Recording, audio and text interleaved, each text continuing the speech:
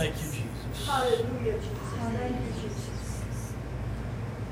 Praise you. Lord God, we love you tonight. We come before you to magnify your name.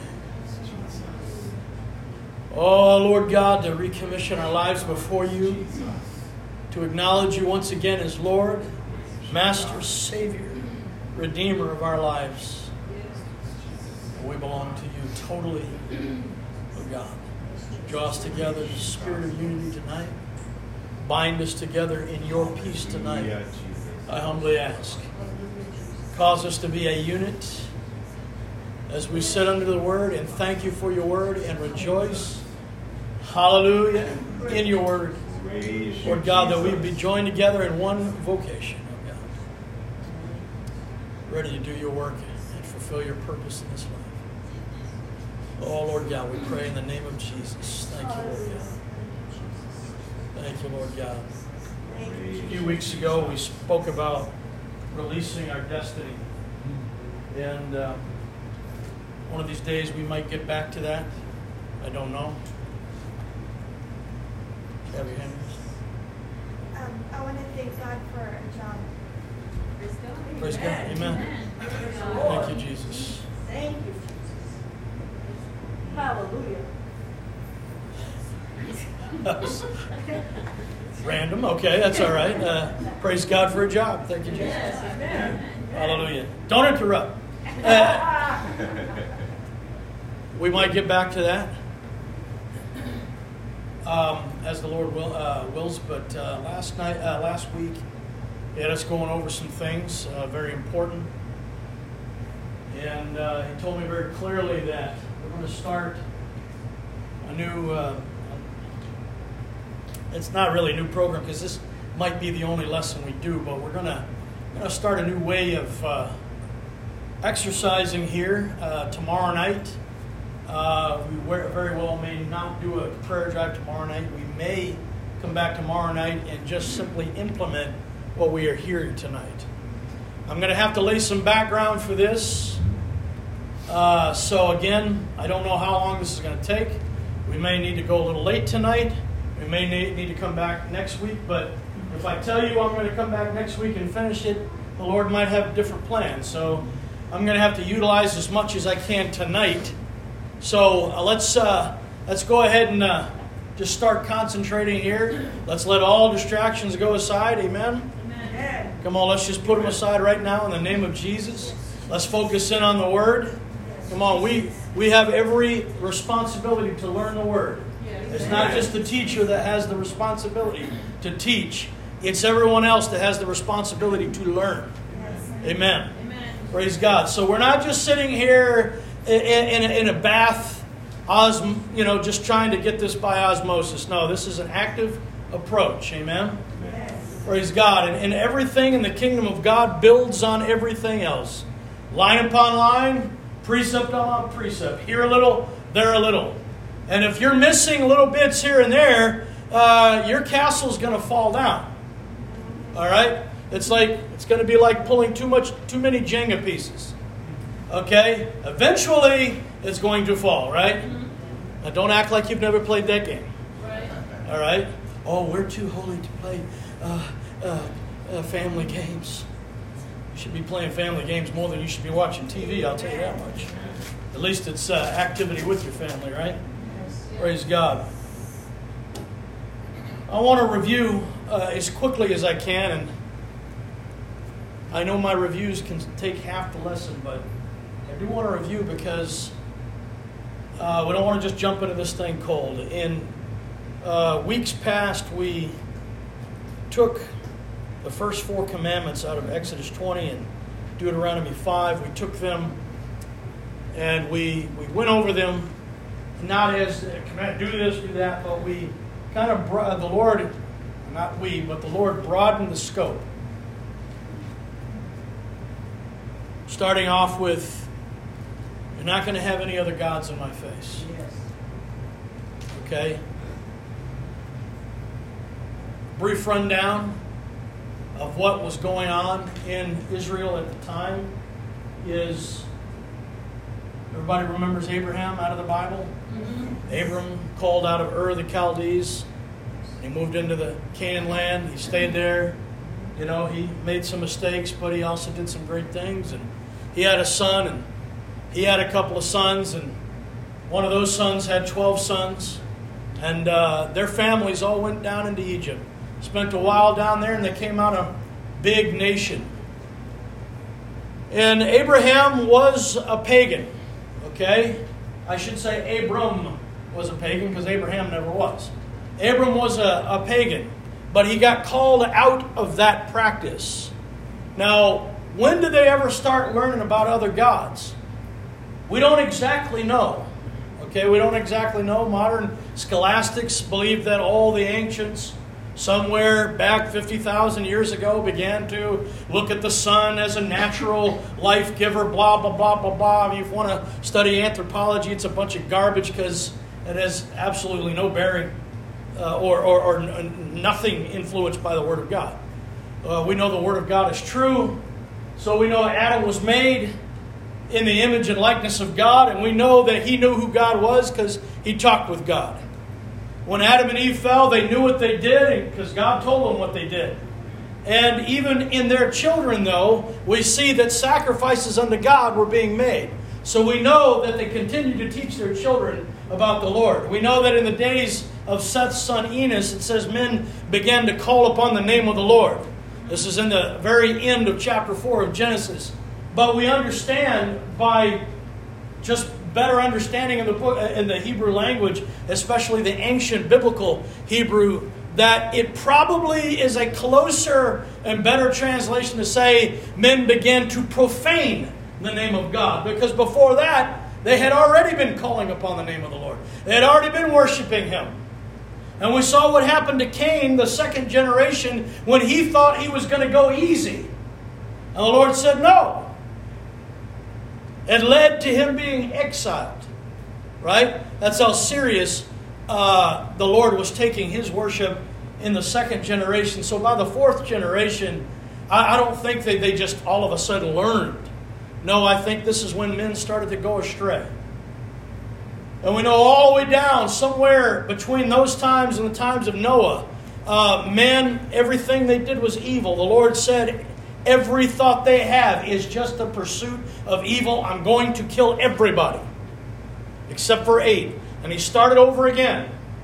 And these 8 that were on that boat, they certainly knew the hand of the one true God. And they began to teach their children the one true God. So how did it all fall apart within a bare few hundred years? Because evil men like Nimrod stood up and began to tell people that he was God. And all of a sudden the truth of the Lord got scattered and distorted when the Tower of Babel fell and when all the languages of the earth were confounded and people began to scatter at the hand of the Lord. And in all of their distorted views, they began to scatter all over the earth. And so most peoples on the earth began to believe in false gods. But it's not just an errant belief that there's many gods as opposed to one. We have an enemy. Yeah. Folks, we have an enemy. Yes. Let me say it one more time because I know some of you aren't picking up on this. Folks, we have an enemy. Yes. Okay? Yes. Here's the thing. That enemy is the God of your flesh. Right. So when you're operating according to the flesh, you're an enemy to God. According to the Word of God. Everybody hear me? Amen. So when we're minding carnal things, earthly things, we become an enemy to God because we are now serving the devil. There's really no other way around it. You're either serving God or you're serving Satan. It's not just a quick indulgence. No, it's a service to the devil. Okay? So the devil had fallen. The devil has, according to the book of Revelation, chapter 12, it said the dragon took a third of the stars of the heaven. And he had his high-ranking territorial spirits that apparently spread out all over the earth and even had rulership over different regions of the earth. There's some strange passages in the Bible that we will not get into. There's a bunch of them. Tonight's the night to get into that, but we can see a pattern developing that the devil was now the head honcho over the rulers of the earth. Okay, we're going to read some scriptures in just a little bit. But by the time Abram comes along, the Lord says, I'm sick of this. I'm totally sick of this. I wiped out all those titans before the flood. These men of renown, these mighty men who rose up and put their fist in the face of God. Now, whether you believe they were actually an angel-human hybrid or just very evil men, it doesn't matter. Someone stood up against God and said, we will not serve you. And God said, I am still in charge. I'll wipe you all out. Amen. And it was said that Noah was pure in his generations. Which means whatever. He was either a mixture of good and evil lines or was a mixture of supernatural means that we can't even understand. And I'm not here to present one view or the other. I'm just saying both views are out there and both views can be argued from Scripture. But whichever one it is, something bad was happening on the earth. And there were giants in the earth, and these giants were evil. These giants, gigantes in Greek, were not just large-bodied, even though they were, but they were largely against God. They were fallen ones. They had fallen from any grace that God could give them. God wiped them out. But then men rose up and said, we'll be gods. There are some historical accounts that record Nimrod saying, I'm the God that delivered you from the flood. Because the flood was still fresh in people's memories back in those days. By the time we get down to Abram, the Lord said, okay, I'll never destroy the whole earth in a flood again, but I'm absolutely sick of this false God worship. I have to have a people for me. Because I have to bring Messiah through a people. And there's got to be a people that Messiah comes through. And these people have to teach the truth. So we believe that people like Shem were still alive, Eber was still alive, and maybe they even helped out Abram perfect his understanding in the things of God. We don't know. We have no record of it. But if we read the timelines laid out in the book of Genesis, these men would have still been alive. We get the word Semitic from Shem, we get the word Hebrew from Eber, and we get the word Israelites from Jacob, and we get the word Jew from Judah. So all of these men had taken part in the molding of the faith of Israel. Everybody with me? Amen. So, when Abram finally got into the promised land, he was totally sold and convinced on the one true God. Anthropologists and even modern biblical scholars who actually believe there was an Abraham will say that he basically invented the idea of monotheism. No, he did not. It was always the truth, and I know we all know that. But we got to understand what's going on. We got to understand what's going on from a very natural or a very Old Testament viewpoint. The Lord said, I won't have it. I won't have it. There were things that it's kind of like everybody knew, but they disobeyed. So God pushed that all away. And now the devil changed up his tactics and just began to give false information into the world.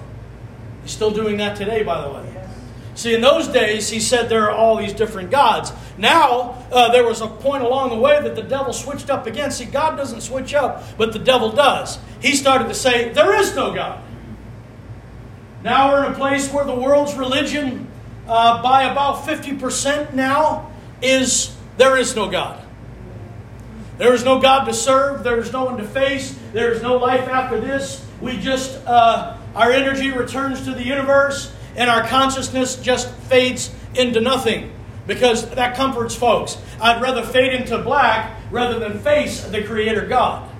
Because something down inside of each and every one of us, according to Romans 12:30, verse 3, it says, to every man hath been given the measure of faith. Inside of every single one of us knows there is a God to face. And so, again, in the book of Romans, chapter 1, they began to dismantle that God.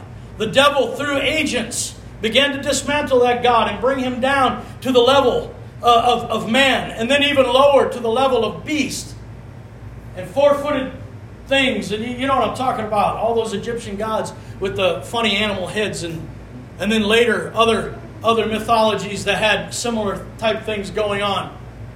But then the devil went even a step further to make God even under that, he brought the idea of God down into nothingness.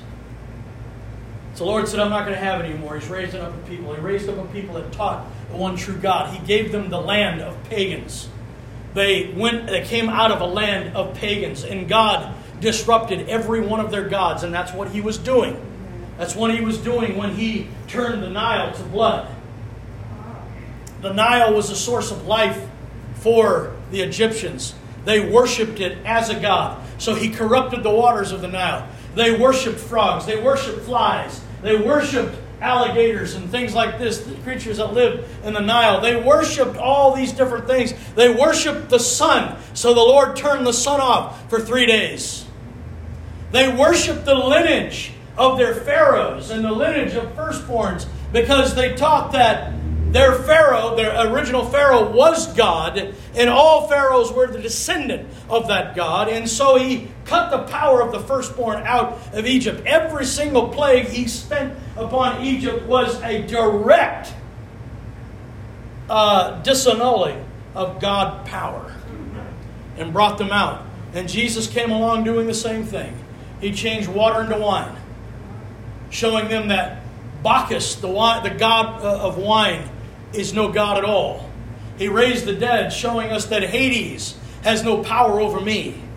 He did all kinds of miraculous things, and each and every one was to show the people of the land there is no God but one God. Amen. That's what every miracle Jesus did was all about. That's what every plague he did in Egypt was all about. And so when he brought them out, it was to be expected that this one true God could take care of them in a place that no one can live. That food can come out of heaven and water can come out of a rock, and all of their daily needs can continue to be met. And yet they still complained and they still murmured. And God, by the way, God hates murmuring and complaining. If you didn't figure that out by reading the Bible, then figure it out by listening to me. God absolutely hates complaining. He doesn't hate complainers, but he's been shown willing to wipe out complainers because they disrupt the rest of the body. Don't complain about your lot in life. Trust that God is able to take care of you. Amen. Don't turn to another God. What did they do when Moses went up into the thick darkness? The first thing they did was, we need a God to worship. So they erected one of their old Egyptian gods, the golden calf. That golden calf would go on to be a plague to Israel for the rest of the days of Israel. Jeroboam the son of Nebat would raise up 2 golden calves, one in Shiloh, one in Dan, and they would serve those golden calves until the Assyrians came in and absolutely ripped the inhabitants of the land of Israel out and scattered them all throughout the earth. Everybody think that's serious? Yes. Anybody believe God's serious about these kind of things? Yes, He was.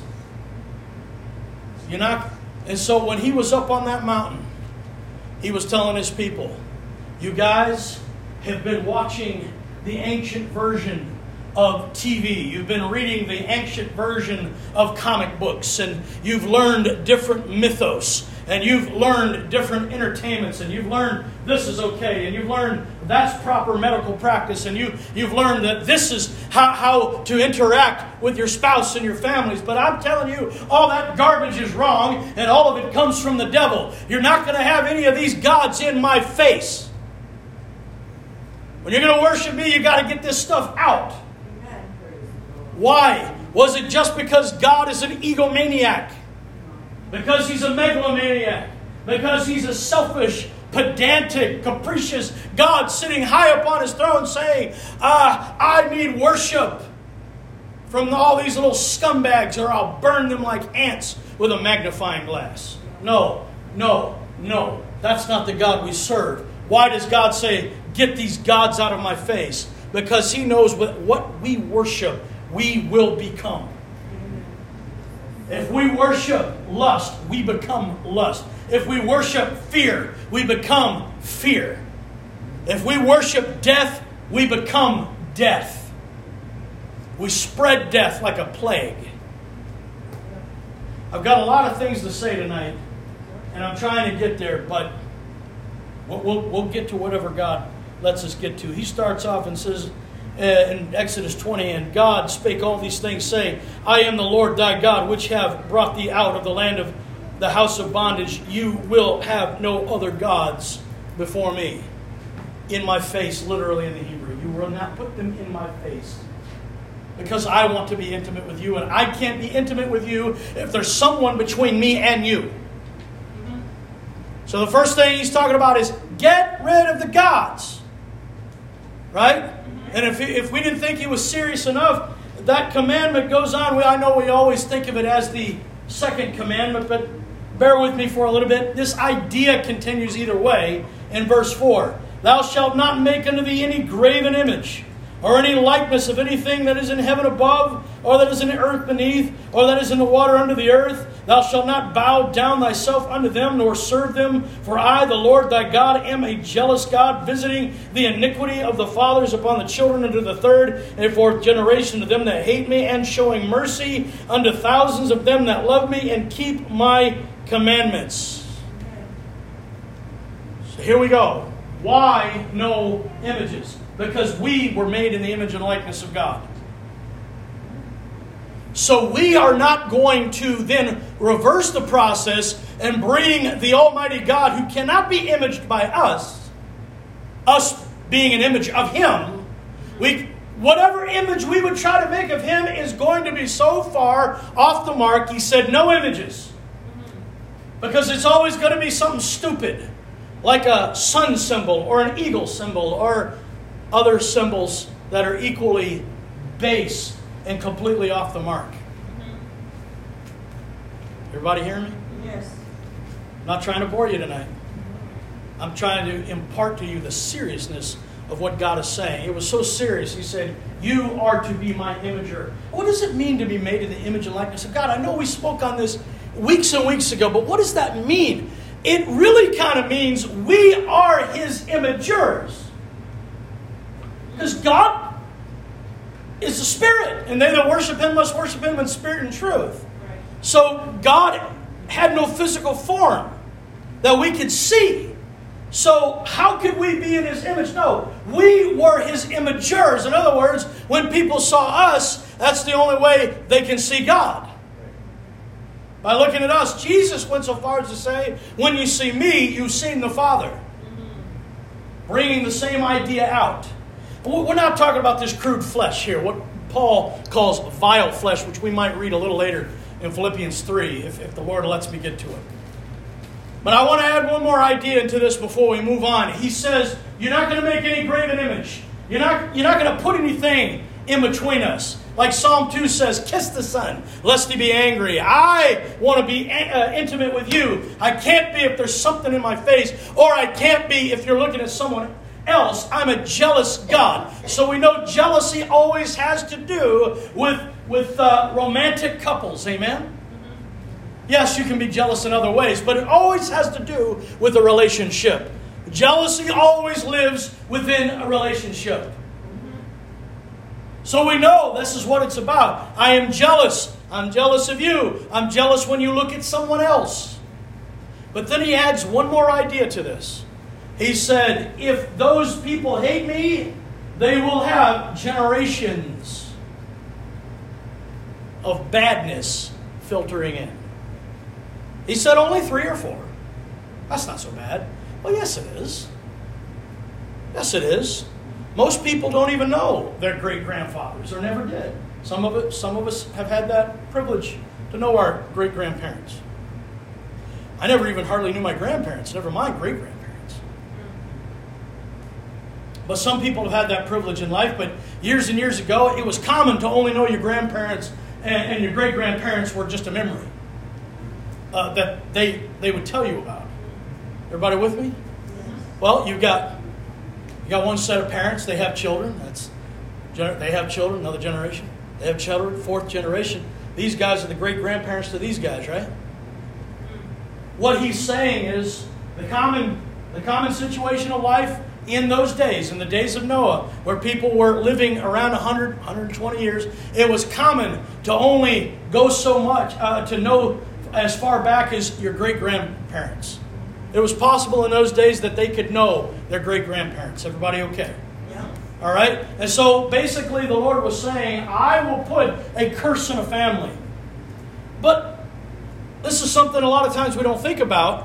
What if the second generation also hates God? The curse continues through them. What if the third generation doesn't wake up and continues to hate God? Well, the 3 and 4 generations continue through them, and it just starts stretching in time. Right? But people that love God, God gives a chance for 1,000 generations. Here's the good news. Noah and his family, I believe, loved God. Right. And if you believe the numbers in the Bible, which I do, from Noah until now, there has not yet been 1,000 generations. How's that significant? Because Noah loved God, right? Yes. And it hasn't yet been 1,000 generations. That means every person on the face of this planet right now has a chance. Because God's love will still visit anyone. Because we're all, in some way, a child of Noah. I know further back we're the children of Adam, but we're all the children of Noah and his 3 sons, or one of his 3 sons, okay? So that's the promise we can keep, but more specifically, there are generational things that can come into our life when we are serving God. This is the place in the Bible that we get these generational understandings from. Generations start coming in, and curses in our generations come in where? When it's talking about serving other gods. So, there are things that come down to every one of us. It comes down to our parents. Jeremiah said, we have inherited lies from our fathers. And not from our teachers, not from our politicians and leaders. Nope, from our fathers. That's where it really becomes important. Okay? Because our fathers should be controlling where their children are getting their education from. Okay? Our fathers should be controlling what political ideas that you have in your family. The father should be controlling what's going to happen and how a family should be living. So it says in Jeremiah, we've inherited lies from our fathers. Things come through our genetic bloodlines, and sometimes we just don't know how to do it. And there's not a single person in this room tonight or even listening to me online that has not had something come down from their parents. Something that you can't control in your life. Something that you don't know what to do with. Something that you've cried out to God many a night with tears leaking down your face saying, Lord, how do I get rid of this? Thank you for saying amen. And the rest of you that didn't say amen, you know it's true anyway. Every one of us. We try to act bold and we try to put on a good face, but that's not what church is about. Church is not about coming and acting holy.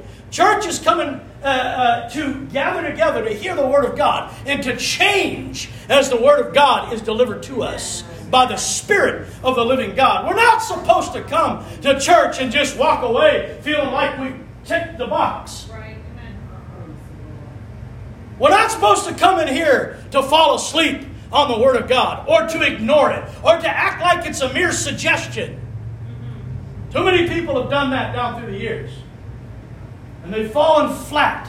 And they don't go any further because they don't take the authority of God serious. But what I'm trying to do here tonight is implant into you the seriousness of God when we have other things in our life. When you have shame in your life, it is a God. When you have fears in your life, it is a God. And it's not the one true God. When you have certain addictions and lust in your life, it's a God. And we need to get rid of it because we will not be pleasing to the one true God without getting rid of it. And you're going to have to just bear up under some loud teaching tonight because this is very serious in the heart of God. And it's time to get rid of generational things. We have been taught by example. I know you definitely have not been taught this by my words, but we've been taught by example that, well, we just kind of go along to get along. We just kind of go to church and we kind of sweep the secret things under the carpet and we come and we act like everything's good. And, we years and years ago, they came out with this unspoken prayer request. You never see unspoken prayer requests in the Bible. That's right. When people really have a need, they'll smote on their chest standing in the temple and say, "It's me! It's me! I stand in the need of prayer. Have mercy on me, a sinner." Instead of the pious Pharisee, "Oh, I thank God that I give tithe and, I'm such a cool guy and I'm not some scumbag like this guy over here." No, when you're serious, you begin to cry out to God. Amen. When you're serious, you understand there's an enemy. That's why I started off by saying we have an enemy, folks. Right. Sometimes we want to ignore the fact that we have an enemy. You cannot ignore the fact you have an enemy. We have an enemy, which means we are at war. You cannot ignore the enemy when you are at war. Right. See, some people, that's what they try to do. They try to just act like the devil's not really there. And the devil's not really trying to kill me. Folks, we need to wake up. And understand there is a spiritual being out there that if he is able to, he's going to kill you. And it's not just by sickness or some disease or car accident or something like that. No, he's going to try to kill your spirit. He's going to try to get you to kill yourself. He's going to try to give you a spirit of insanity. He's going to try to cripple you with shame and with fear, knowing that whatever you worship on that altar, you will become.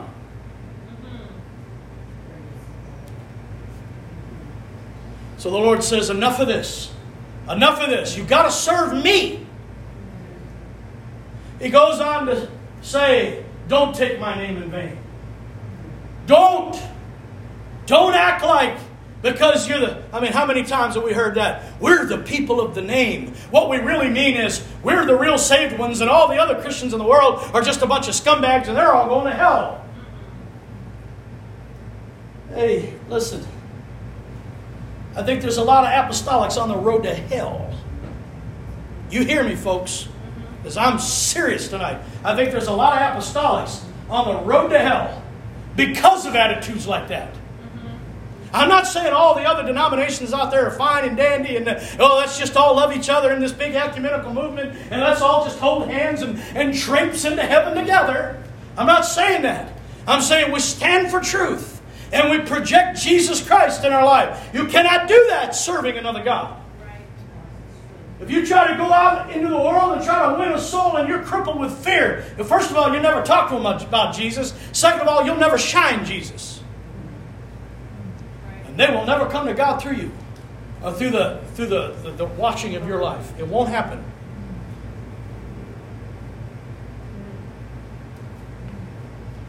So when he says, don't take my name in vain, we're not just talking about words here.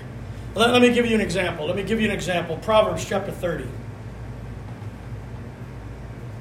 Oh, I'm getting hot, and I know it's not just the weather.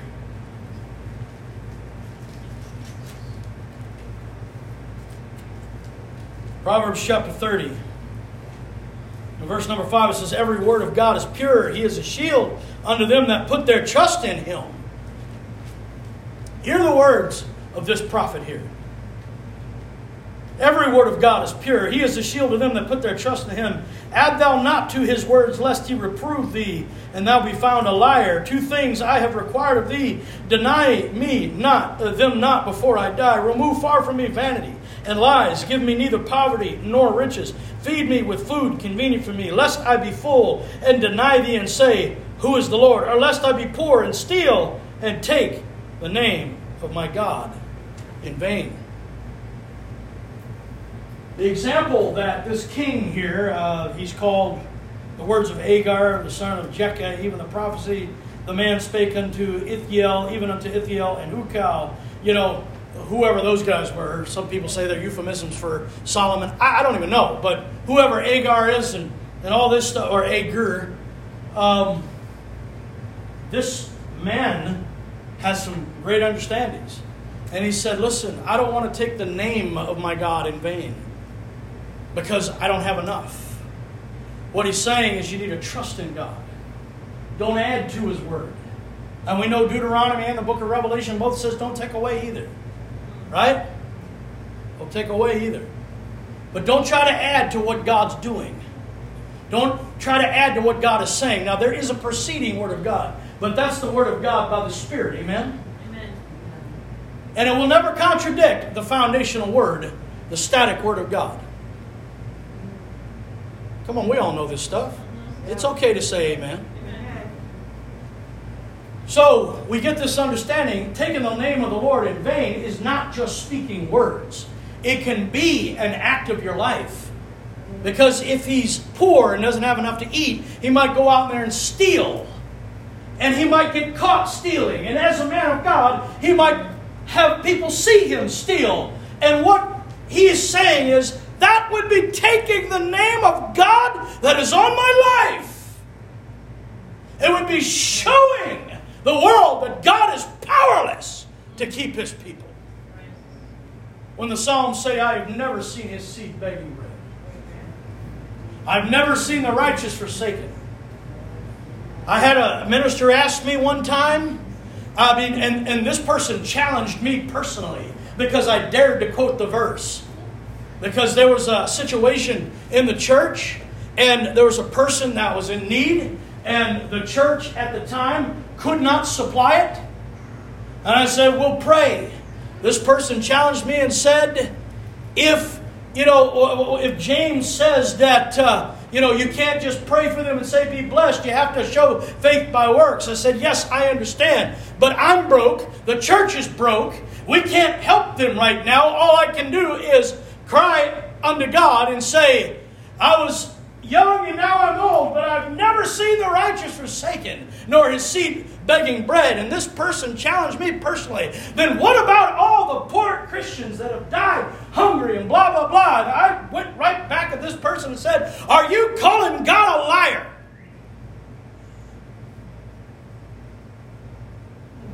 Hey, there comes a point where we just have to understand, do we really believe God or not?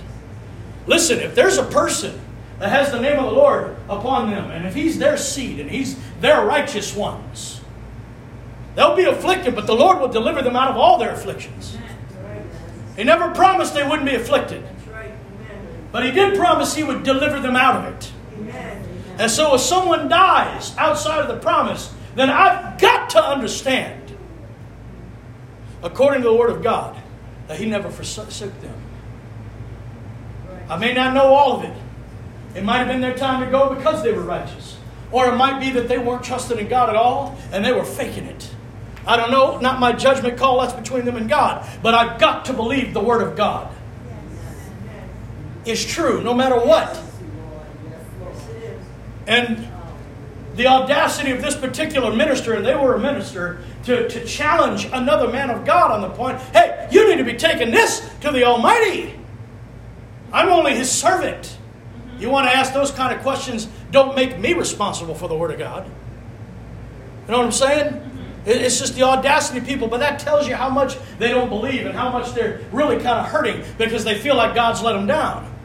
Well, this is a lie of the enemy. It's a god of deception that we've served at their table. We've got to get these things out of our life. Man, I'm not moving very quick, but let me try to get going. The last one's about the Sabbath. We'll leave you alone on that one from now because we taught that one before. But let's move into this thing. I want you to turn with me to 1 Corinthians chapter 8. We're going to read a series of verses here, trying to lay down some groundwork before we really get into it. We're trying to get into getting rid of these gods. Now, I don't want you to raise your hand because it's not show and tell. But is there anybody here, you don't have to raise your voice, answer out loud, you don't have to do any of that. But is there at least one person in this room that's interested in getting rid of generational gods? You can call them curses or spirits or tendencies or failures or weaknesses or whatever. Come on. If alcoholism has come down through your family, are you wanting to get rid of that out of your family right now tonight? Come on, if some other kind of form of a fear or addiction has come down through your family, are you wanting to get rid of that out of your life tonight? It might not go tonight, but are you willing to at least find some method to really get rid of it? Come on, see, folks, I know I didn't ask you to speak out loud. Folks, we have, unfortunately, I'll say this again. You might not have heard it preached across a pulpit, but we've learned by example that we just have to sit around waiting for a powerful enough man of God to come along to deliver us. Folks, shame on us for thinking that way. Because we have the living God living inside of us 24/7. And that living God inspired one of His servants to write sometime 1900 years ago and change, and said, "These signs will follow them that believe." If you're a believer, signs will follow you. But often what we look for is we look for a big-name preacher that works in the gifts of the Spirit or in works of prophecy or in works of healing. And we're waiting around for someone powerful enough to be able to lay their hands on us and get rid of all of our junk. When we're not seeking God the way we should. When we're not believing God the way we should. Folks, we cannot afford in these last and evil days to wait around for someone powerful enough, because you've got power enough inside of you. Amen. Else Jesus would not have said, "You shall receive power after that the Holy Ghost is come upon you." If you have the Holy Ghost, you have power enough. You have power enough to reach out to someone and say, "Silver and gold have I none, but I'll give you what I have." How could they give him anything? Because they had something. So, well, that was the apostles that did that. If you want to play cop-out Christianity, you go ahead and play that in the sandbox of religion all you want. But I can guarantee you, you will never get out of that sandbox.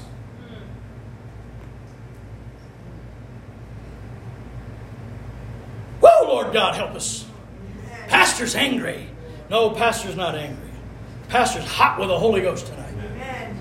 Praise God. 1 Corinthians chapter 8, "Now as touching things offered unto idols, we know that we have all knowledge." Stop! Don't ever think you know anything without doing a little bit more research. Knowledge is just going to make us feel all self-important. But love and action is really what's going to build a church. What Paul is saying is, even though I'm well versed in this subject, what I'm trying to do is show you love in action. This is not about just giving you a bunch of knowledge that I've accrued over many years. This is about showing you how to do something with your life. Praise God. Amen. Thank you, Jesus. Thank you, Jesus. Come on, somebody give God some thanks tonight. Come on, what an honor and a privilege that the mighty God would look down upon us and say, "My people need help." Thank you, Jesus.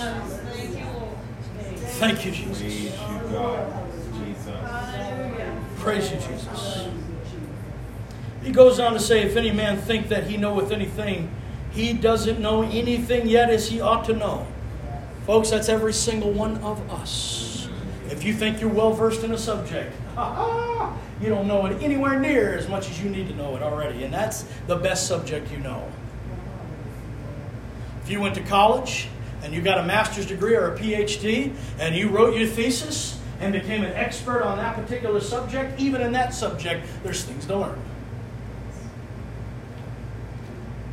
In any subject in the Word of God, you don't know everything. You don't know everything. That's why we got to keep seeking God, because He knows everything. But if any man love God, the same is known of Him. And concerning, therefore, the eating of those things that are offered in sacrifice unto idols, we know that an idol is nothing in the world, and that there is none other God but one. Now, how many came to church tonight knowing that already? Amen. 3 of you. Good.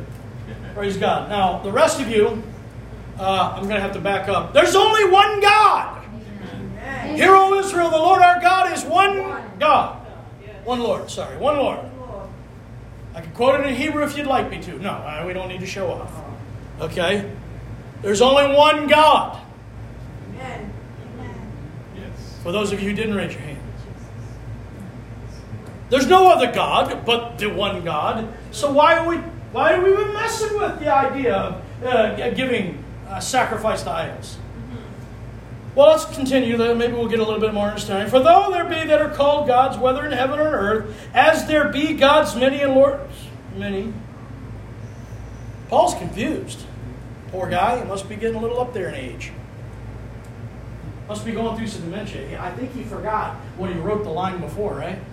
That there's only one God, that there's no other gods. The very next line he says, because there's Lord's many and God's many, right? Right. Well, what on earth is he talking about? Verse 6, but to us there is but one God, the Father, of whom are all things, and we in him, and one Lord Jesus, by whom are all things, and we by him.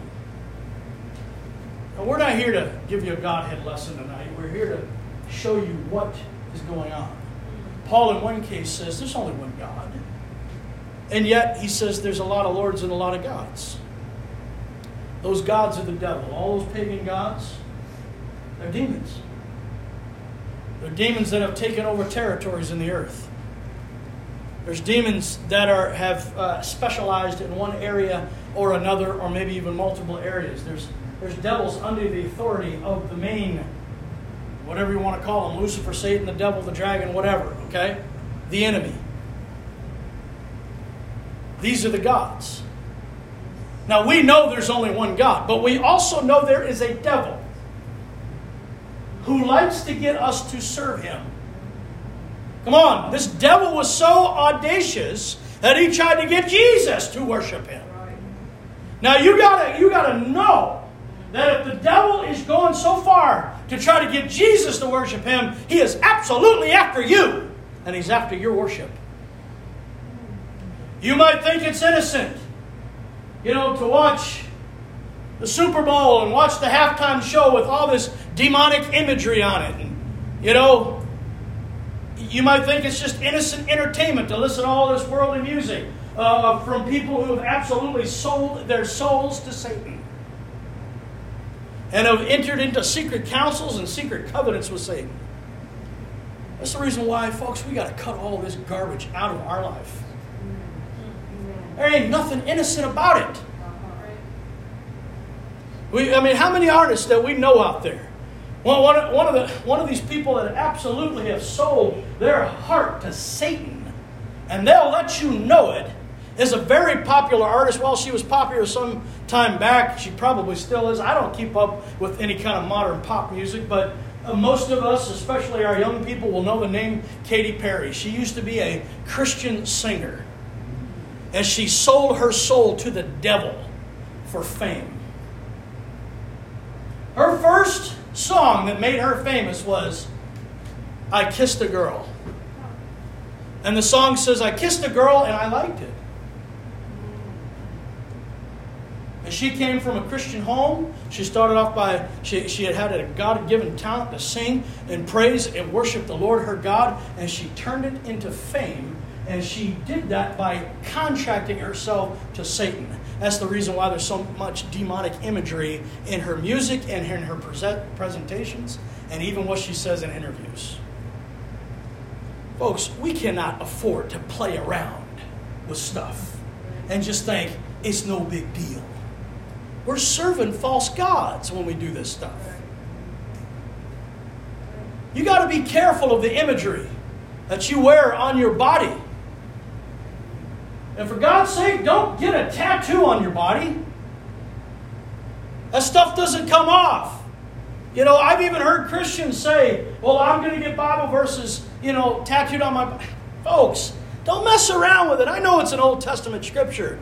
But, there's a lot of people that go out there and they get these Chinese tattoos on their body because someone told them that it means something cool. And then you find out it's some sort of a curse or insult in Chinese. Idiot, you didn't even do enough research to find out what it really meant. And now it's indelibly imprinted upon you. But some people are going out there, they're saying, oh, I'm going to wear a Star of David around because I pray for the Israelite people. Don't wear that around your neck. You don't know where it came from. It's a demonic symbol. We think that the peace symbol, is really cool and all that. You know what the peace symbol is? It's a cross turned upside down with the crossbars broken, inscribed in a circle. It came from witchcraft. It did not come from the idea of peace. And we just do stuff because the world says it's okay, and we just do it. We do no research. Folks, these are symbols of gods. And these are the marks of gods. And we don't need to mess around with it.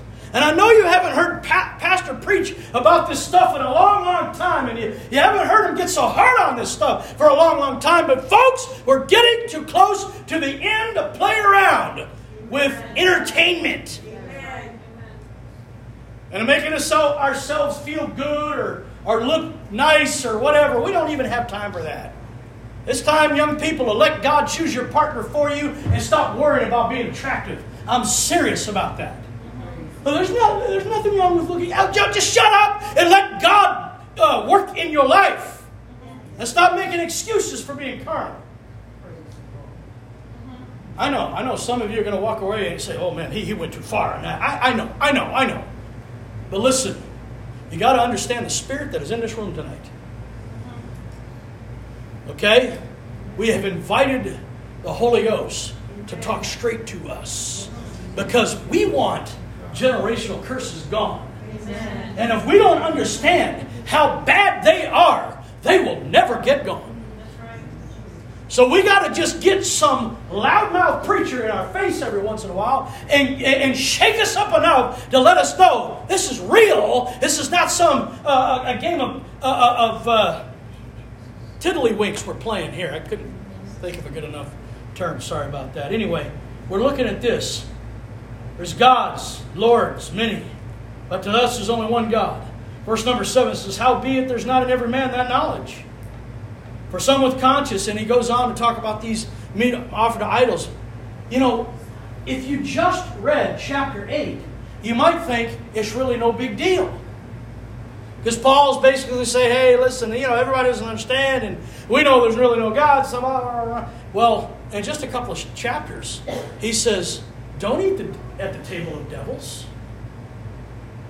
See, you got to keep reading the letter, right? This is why we talk so much about context.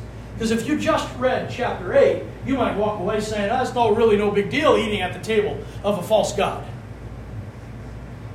You keep reading, and Paul says, don't eat at the table of demons. He makes it very clear. These false gods are demons. Right. Don't do it. Right. Don't play around with it.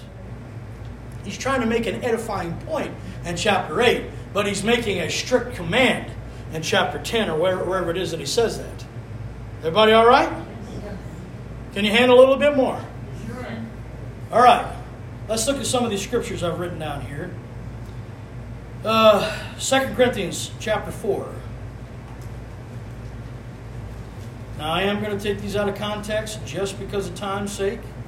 You write them down in your notes, or you listen to the recording, or you otherwise look it up later. But we're just going to go as quickly as we can. 2 Corinthians chapter 4, verse number 4 says, in whom the God of this world hath blinded the minds of them which believe not, lest the light of the glorious gospel of Christ, who is the image of God, should shine unto them.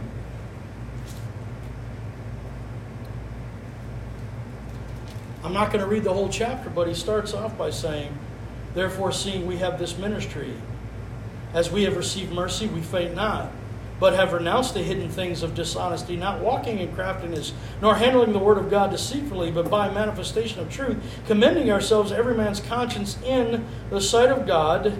But if our gospel be hid, it is hid to them that are lost.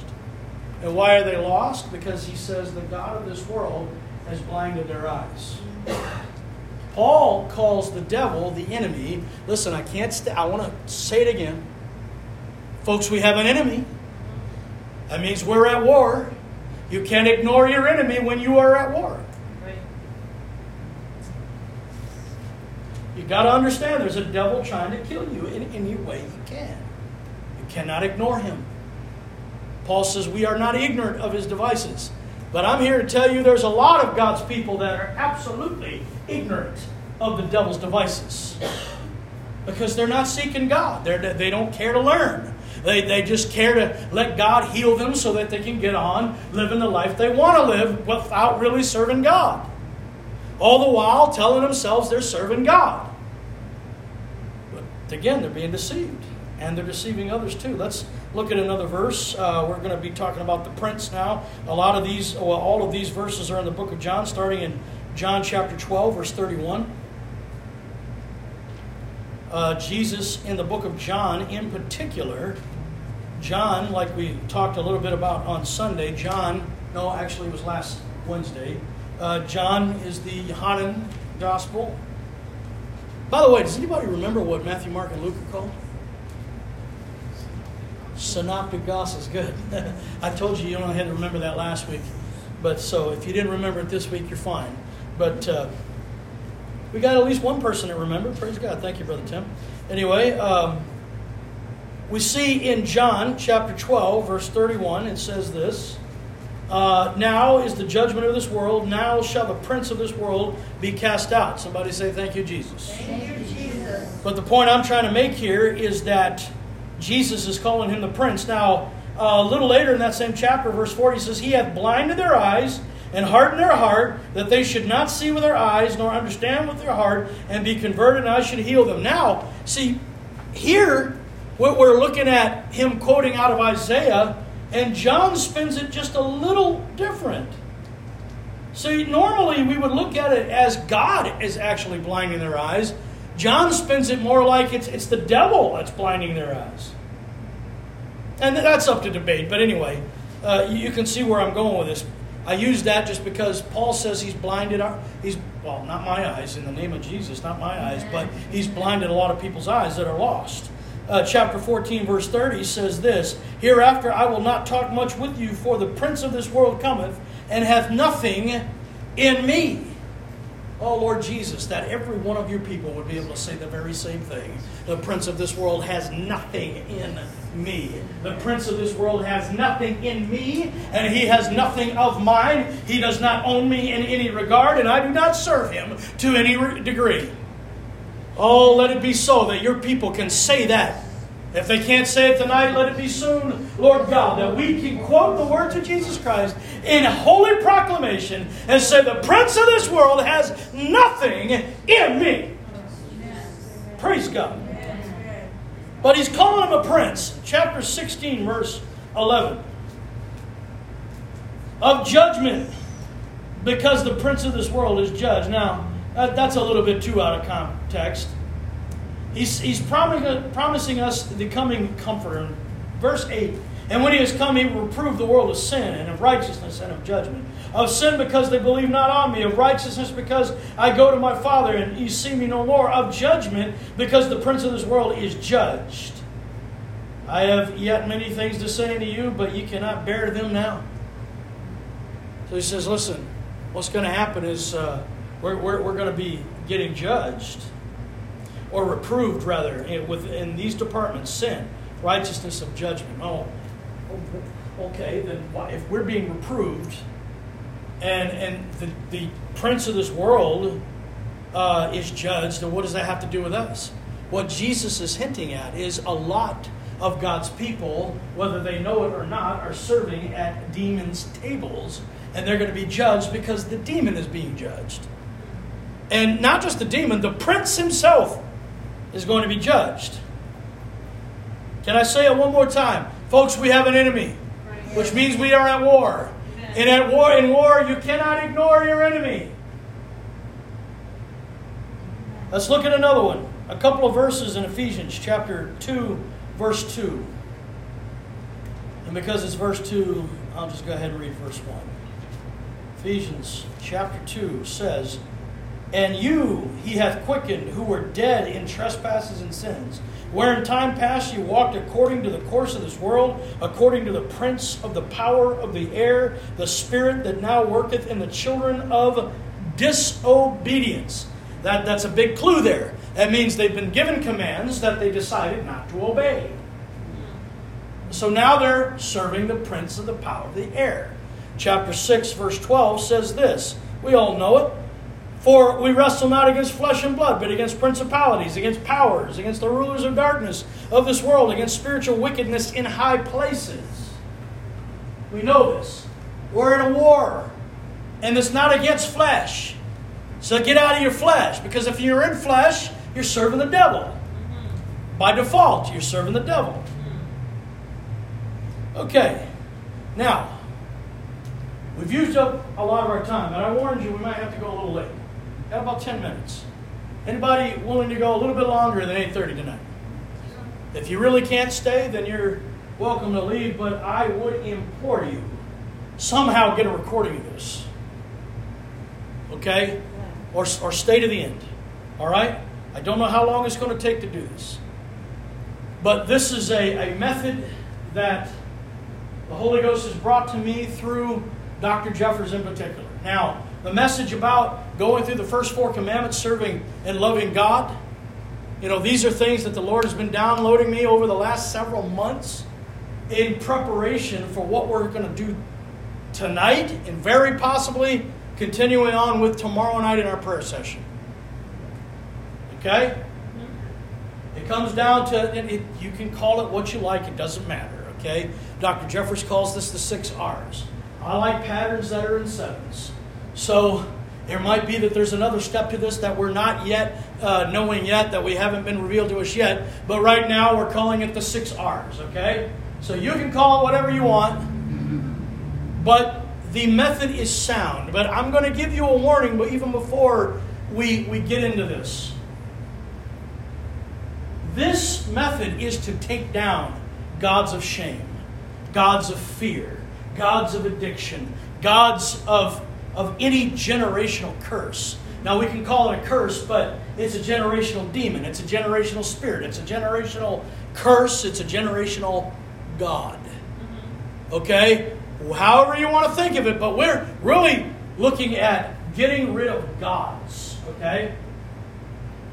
And this is a method of getting this out of your life. Now, when you start messing with what the devil considers his territory, he feels like he's got nowhere else to go. He's got nothing to lose. And so all hell breaks loose. So if you want to get rid of stuff, you better make up your mind tonight, and maybe tomorrow night, that you really want to get rid of it. Because you've got to prepare for a battle. Okay? We're not going to sprinkle some magic incantation over you. We're not going to tell you some repeat after me prayers so that after you do it, your life is going to be all sunshine and roses. No, what we're going to tell you is to put on your armor and get ready for a fight. Listen, every part of us is covered. Our head is covered in salvation. Our heart is covered in righteousness. Our vital organs are covered in truth. Our left arms are covered in faith. Our right arm holds the sword of the Spirit, which is the Word of God. And our feet are prepared to preach the gospel and to bring peace. Folks, we are not without our armaments. This is not to promote fear. This is simply a warning. If you're not ready to take on these generational gods, don't play around with this. Hear me. Because when we start messing with, wrong word. When we start dealing with this kind of level, the devil says, hey, wait a minute. I've been in their generation for many years. I don't want to leave. And when we start shaking him loose, he starts fighting. That's why I've been repeating over and over and over. You cannot afford to ignore the devil. He's our enemy. So, I feel like I've given you fair warning. All right? The first one, which shouldn't surprise any of us, is repent. This is the first of the 6 R's. Repent. And because we're dealing with generational gods, we're not just repenting for us. We're actually repenting on the behalf of our lineage. Now, there's one notable scripture that we can go to for this. This is Daniel chapter 9, where Daniel says, we have sinned. Now, Daniel was a righteous man. Now, Daniel was a human, and so he would have had personal failures. But we also know Daniel was a righteous prophet of God, right? So why is he repenting for the sins of Israel? Because he got commissioned to do so. I'm going to tell you a quick story. It's got to be quick because we're running out of time. Back in April, we went out to Shipshewana, Indiana, and we were out there. We were feeling a heavy burden for the native or the ancient native population that was in Shipshewana that got pushed out by the government. You know, men like Thomas Jefferson and Andrew Jackson and different presidents like this who really treated the native folks in this land very awfully. No matter how we respect them as presidents of the United States, they did not do right when it came to certain things because of their attitudes. Well, they're just a bunch of heathen pagans, a bunch of primitive people. They don't know nothing anyway, so it doesn't matter if we just rip them out of their land and make them walk the trail of tears and have many of them die. Well, there was a similar type situation coming out of Shipshewana. Without warning, they took a village and made them walk about 600 miles in about 6 days, 7 days. It's like, how on earth could they walk 100 miles in a day? That's like impossible for humans to do. So there's some of those numbers have to be wrong. But a lot of those people died on that trek down to modern day Kansas, and most of them were children. And they just totally pulled these people out of their land unrighteously just because they wanted the land. The government wanted the land for settlers. And it didn't matter that there was already people living there, you know. So some years later, the chief of that people said, "Can I go back to the lake where I grew up on, lake now called Lake Shipshewana?" He goes back there and he died the year later. And he's got a little memorial stone in a little community down by the lake. And it's just like a forgotten memory in Indiana.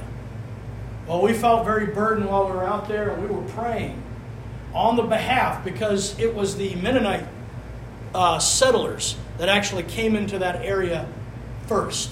And they filled up that whole land in that area. It's the Mennonites. And Brother and Sister Good are ex-Mennonites, and so they on the behalf of their people began to repent. Lord, we're sorry on the behalf of our people for abusing. It wasn't us that ran them off the land, because Mennonites are pacifists, but we took advantage of their pain and suffering to make prosperity for ourselves. And they did get very prosperous. Well, we're out on the lake and we're praying out by the lake, and Dean and Kathy over here, and me and my wife are 20 feet away or so, and I knelt. The grass was wet because it had rained the day before. I knelt down in the grass by the lakeside, my knees getting wet. It just kind of soaked through. But I felt like I needed to go down on my knees, and I began to forgive what was done, because the Lord, right there in that moment, reminded me, you have native blood. I know looking at me, I don't look any part native, but I do have native blood. And I also have African blood. We found this out through DNA tests. I have both African blood and Native American blood. And I have been able to forgive on the behalf of my people and repent on the behalf of my white people. Because I have all this different blood in me. And this is generations past. And when I was kneeling down at that lakeside, I began to repent, or rather forgive, on the behalf of the native folks. I forgive what the white man has done for us in order to see the land healed. And some of you are going to think that's bizarre and loopy, but I'm going to tell you right now, there was confirmation in the Holy Ghost. And me and my wife in that moment knew this is exactly what we needed to do, because she's part native as well, and she's also part African. So we both have European blood, African blood, and Native American blood. Now, that's not necessarily unusual, especially in the United States. Okay? We're a melting pot. There's every kind of people in our nation. But it just so happens me and my wife have the same three kind of ancestries: European, African, and Native. And that's all we have. We don't have any Asian or anything like that, you know. But we can, as a team, forgive. So what I'm saying is, God has given it into our charge at times to repent for our people, and even we can forgive on the behalf of our people.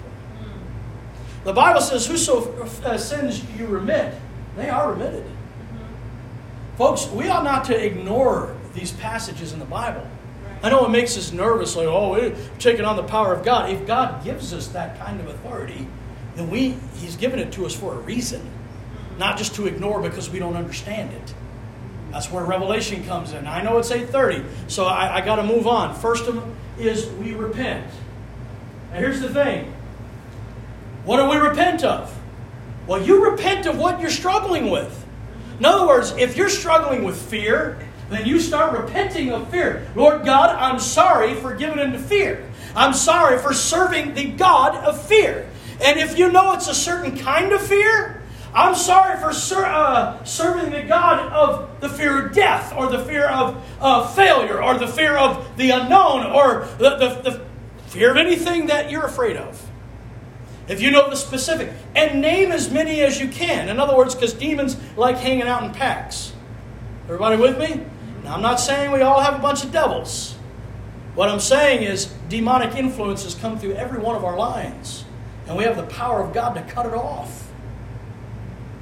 Praise God? Amen. Now, years and years ago, we had people in the church that tried to convince my dad and mom that every person, even Christians filled with the Holy Ghost, even Jesus himself had 300-400 demons.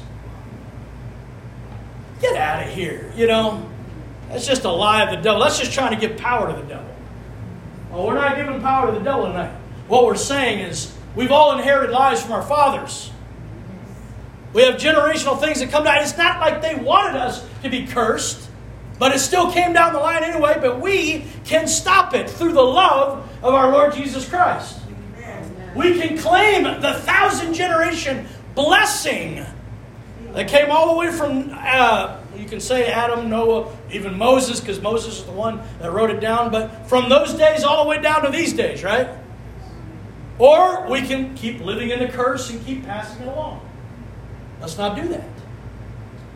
So we repent. Lord God, I'm sorry. So if you're dealing with fear, I'm sorry for serving the God of fear. I'm sorry for giving into fear. I'm sorry, Lord God, that I've been so afraid of dying, or I've been so afraid of getting sick and dying. Lord God, I'm so sorry for being so afraid of getting some coronavirus. And maybe the Lord will start showing you it's not really a fear of corona. It's really a fear of governmental power. Or maybe it's a God of deception that you've given into. Because that stuff we see on the media is a bunch of lies. And I'm not some conspiracy theorist. I'm just telling you, I'm starting to get hot under the collar about this stuff again. All the lies they're telling us. I don't have enough time to go into all that. But sometimes we just need to repent for serving a God of deception. So anyway, as many of these things as the Lord lays on your heart, you repent of them. But then you do something very peculiar. This is going to take a little practice. So we're going to do some of these things tomorrow night. Again, it's not going to be repeat after me prayers. But tomorrow night, we're going to go over these things. In fact, the Lord's telling me right now, we're definitely doing that tomorrow night. We're not doing a prayer drive. We're going to come right back here and we're going to put this stuff into practice. Lord God, I'm sorry. And then you say, we have sinned. My lineage have sinned. Forgive us. So can I really do it? Daniel did it, we can do it. Okay? Especially when God's telling us to. Okay, that doesn't mean all your ancestors are going to be saved. What it's doing is it's cutting off the generational God. Okay, you can be free, but still have the generational tie. Okay, you need to cut it all off. Okay, next one. Renounce. Lord God, in the name of Jesus, I renounce every covenant, every contract, every alliance, every agreement. Okay, again, we're not just doing repeat after me prayers. Any kind of conscious or unconscious connection or agreement to believe in the power of Satan over the power of God. The power that, the idea that the devil can harm me and God can't heal me. The devil can steal from me and God won't restore to me. The devil can do things to me and God won't protect me. This is what we renounce. I renounce these gods, curses, spirits, demons. I cut off and renounce every contract or covenant, agreement or alliance, okay? On the behalf of my lineage, we cut off these things. That's step number 2. So the first R is repent. The second R is renounce. The third R is revelation. Because at this point, the Lord may have more to show you. We simply begin to pray, Lord God, if there's any more connections and tie-ins that I need to understand right now, Lord, reveal them to me in the name of Jesus. Lord God, in your mercy, deliver this to me. And we be sensitive to the Spirit. And you know, every single time, and I've been praying these prayers a lot over the last months. This is now August. I've been doing this since March. Okay? This is not new for me. Okay? We've been doing this for several months. My wife's been doing this. I've shared it with a couple of you already in the church. And I'm not sure if you've been doing that or not, but I know as far as me and my wife, this is something we've been doing for a while. And I'm going to tell you right now, I've never gotten such quick revelation from God. You start praying for, I'm not talking minutes and hours go by. I'm talking seconds go by and download starts happening. Oh, yeah, I got to pray for this. Okay, there's another one. Oh, there's one tie-in there. And so when God begins to give you more of these tie-ins, what do? You go back to step 1. You go back over the repentance. You do it. Hey, listen, folks, you cannot be in a hurry with this stuff. Right. This is not a quick fix. This is some high-level stuff, okay? So you go back to step 1. Go back through the repentance for you and your lineage. Go back to the renouncing to you and your lineage, okay? Then you go back to the revelation stage one more time. If God doesn't show you anything fairly quickly, because in my experience, it comes fast. The Lord is interested in getting rid of stuff. He starts bloop, bloop, bloop, bloop, bloop. It takes a lot of honesty, folks. It takes a lot of honesty to just get before God and say, here I am, Lord, I'm willing to make a change right now. But when you, before God, know, okay, there's nothing else coming to me, then you move on to step 4. And I'm going to do the next few steps very quickly because we'll put this into practice tomorrow night. The next step is, we already said renounce. The next step is remove. This is where we go from asking God for stuff to absolute declaration and proclamation. We go into the proclamation level. I proclaim the total removal.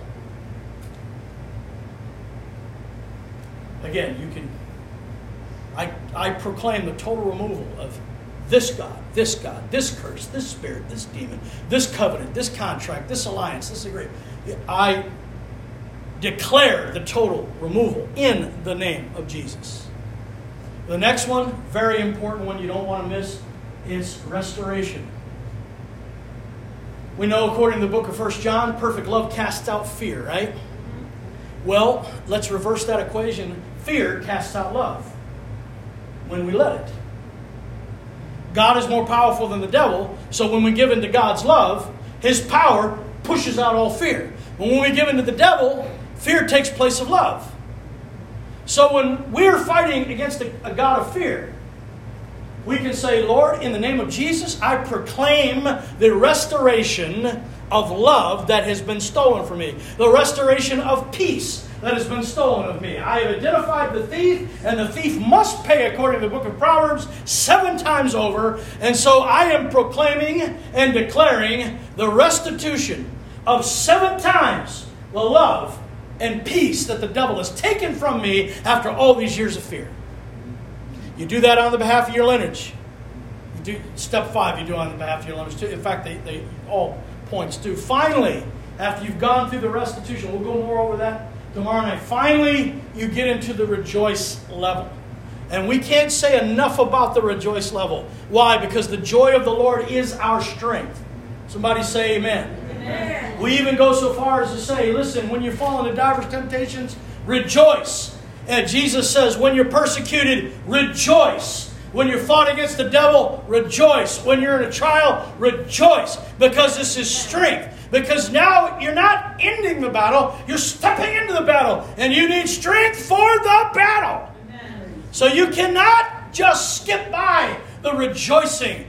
And you need to find something in the Holy Ghost inside of you to begin to rejoice that God has given you this understanding in the first place and begin to show you and reveal to you the different tie-ins so that these things can be dealt with. Yes?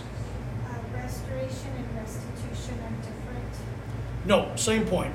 Point number 5. Sorry, I said removal is 5. Removal is 4. Restoration is 5. Rejoice is 6. Okay, you can add a 7th. You can say reciprocate if you want, but that's not a revelation. That was just an idea. Tell somebody else, but we're not so sure if you should tell anybody else unless the Holy Ghost tells you, because again, this is not anything to play around with. This is not some new fad doctrine. Okay? But this is the reason why we've tested this thing out for the last several months.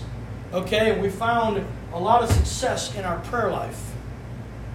Cutting things off and seeing them ended. And we're still fighting. Me and my wife are still fighting. Okay? But we're seeing success. All right?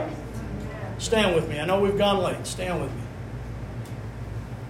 I'd like you to come back tomorrow night. I know months and months ago we said prayer is voluntary. By the way, prayer is not voluntary. But corporate prayer here at the church, we said it's voluntary. If you don't want to come, you don't have to come. Some of you have taken that option. That's fine. We're not condemning you. I really wished everybody would still come to pray. But we're not trying to demand anybody have a relationship with God because we can't. But as many as are really serious about this, you don't have to show me you're serious. But if you're serious about wanting to get rid of generational stuff, come back tomorrow night. We'll pray for an hour and a half. I can guarantee you it won't be the only session we do. This is not a quick fix. This is not a one and done deal. Okay? This is something this is when we strap on the armor. Oh, we've got a lot of lessons about that. Praise God. The overlay of the Lord Jesus Christ in the tabernacle. And there's so many things God's downloading me with these days. I don't have enough time to even catalog it with myself. And we won't do that tomorrow night. What we're going to do tomorrow night is we're going to go over the steps briefly, and we're going to be praying intermittently. Okay? This is not just going to be, let's all come and pray, we all separate to our own places, and we pray for an hour or so, and we go home. No. This is going to be more of a directed prayer. We're going to go over repentance. And we're going to go over removal, right? Renouncing. Then revelation, removal, restitution or restoration, and rejoicing. We're going to do it all. We're going to spend the last part. I don't care if we've been here 2 hours. We're going to spend the last part of it rejoicing in the Lord together tomorrow night. If that's not something you're into, that's fine. But those of you who are serious, come back tomorrow night. We're going to hit this thing. Okay? Amen. We're going to hit this thing. And we're going to enter in to a full-on war that we're going to win in the name of Jesus. Amen. Lord God, we thank you for calling us to war. We thank you, Lord God, for teaching our fingers to fight. We thank you, Lord God, that you have strengthened us for the battle. Lord God, we thank you, Lord God, that the day has come for the removal of all such curses and gods in our life. We thank you, Lord God, for what you've done up to this point, leading up to this time in the Cumberland Church. And Lord God, we pray that your people would be protected tonight in the Holy Ghost. Lord God, we pray against the dragon's tail and the vengeful spirit of the enemy, that you would send the hedge of the Holy Ghost around each and every one of us as we go into our homes tonight to encourage us to come back into the house of God tomorrow night so that we can take care of what needs to be taken care of starting tomorrow night and going forward in warfare in the name of Jesus. And we worship you, Lord God. We worship you, Lord God. We worship you, Lord. Thank you, Lord. Thank you, Lord. Thank you, Lord. Thank you, Jesus. Thank you, Jesus. Thank you, Jesus. Lord God, you are good, and your mercy endures forever. Thank you, Jesus.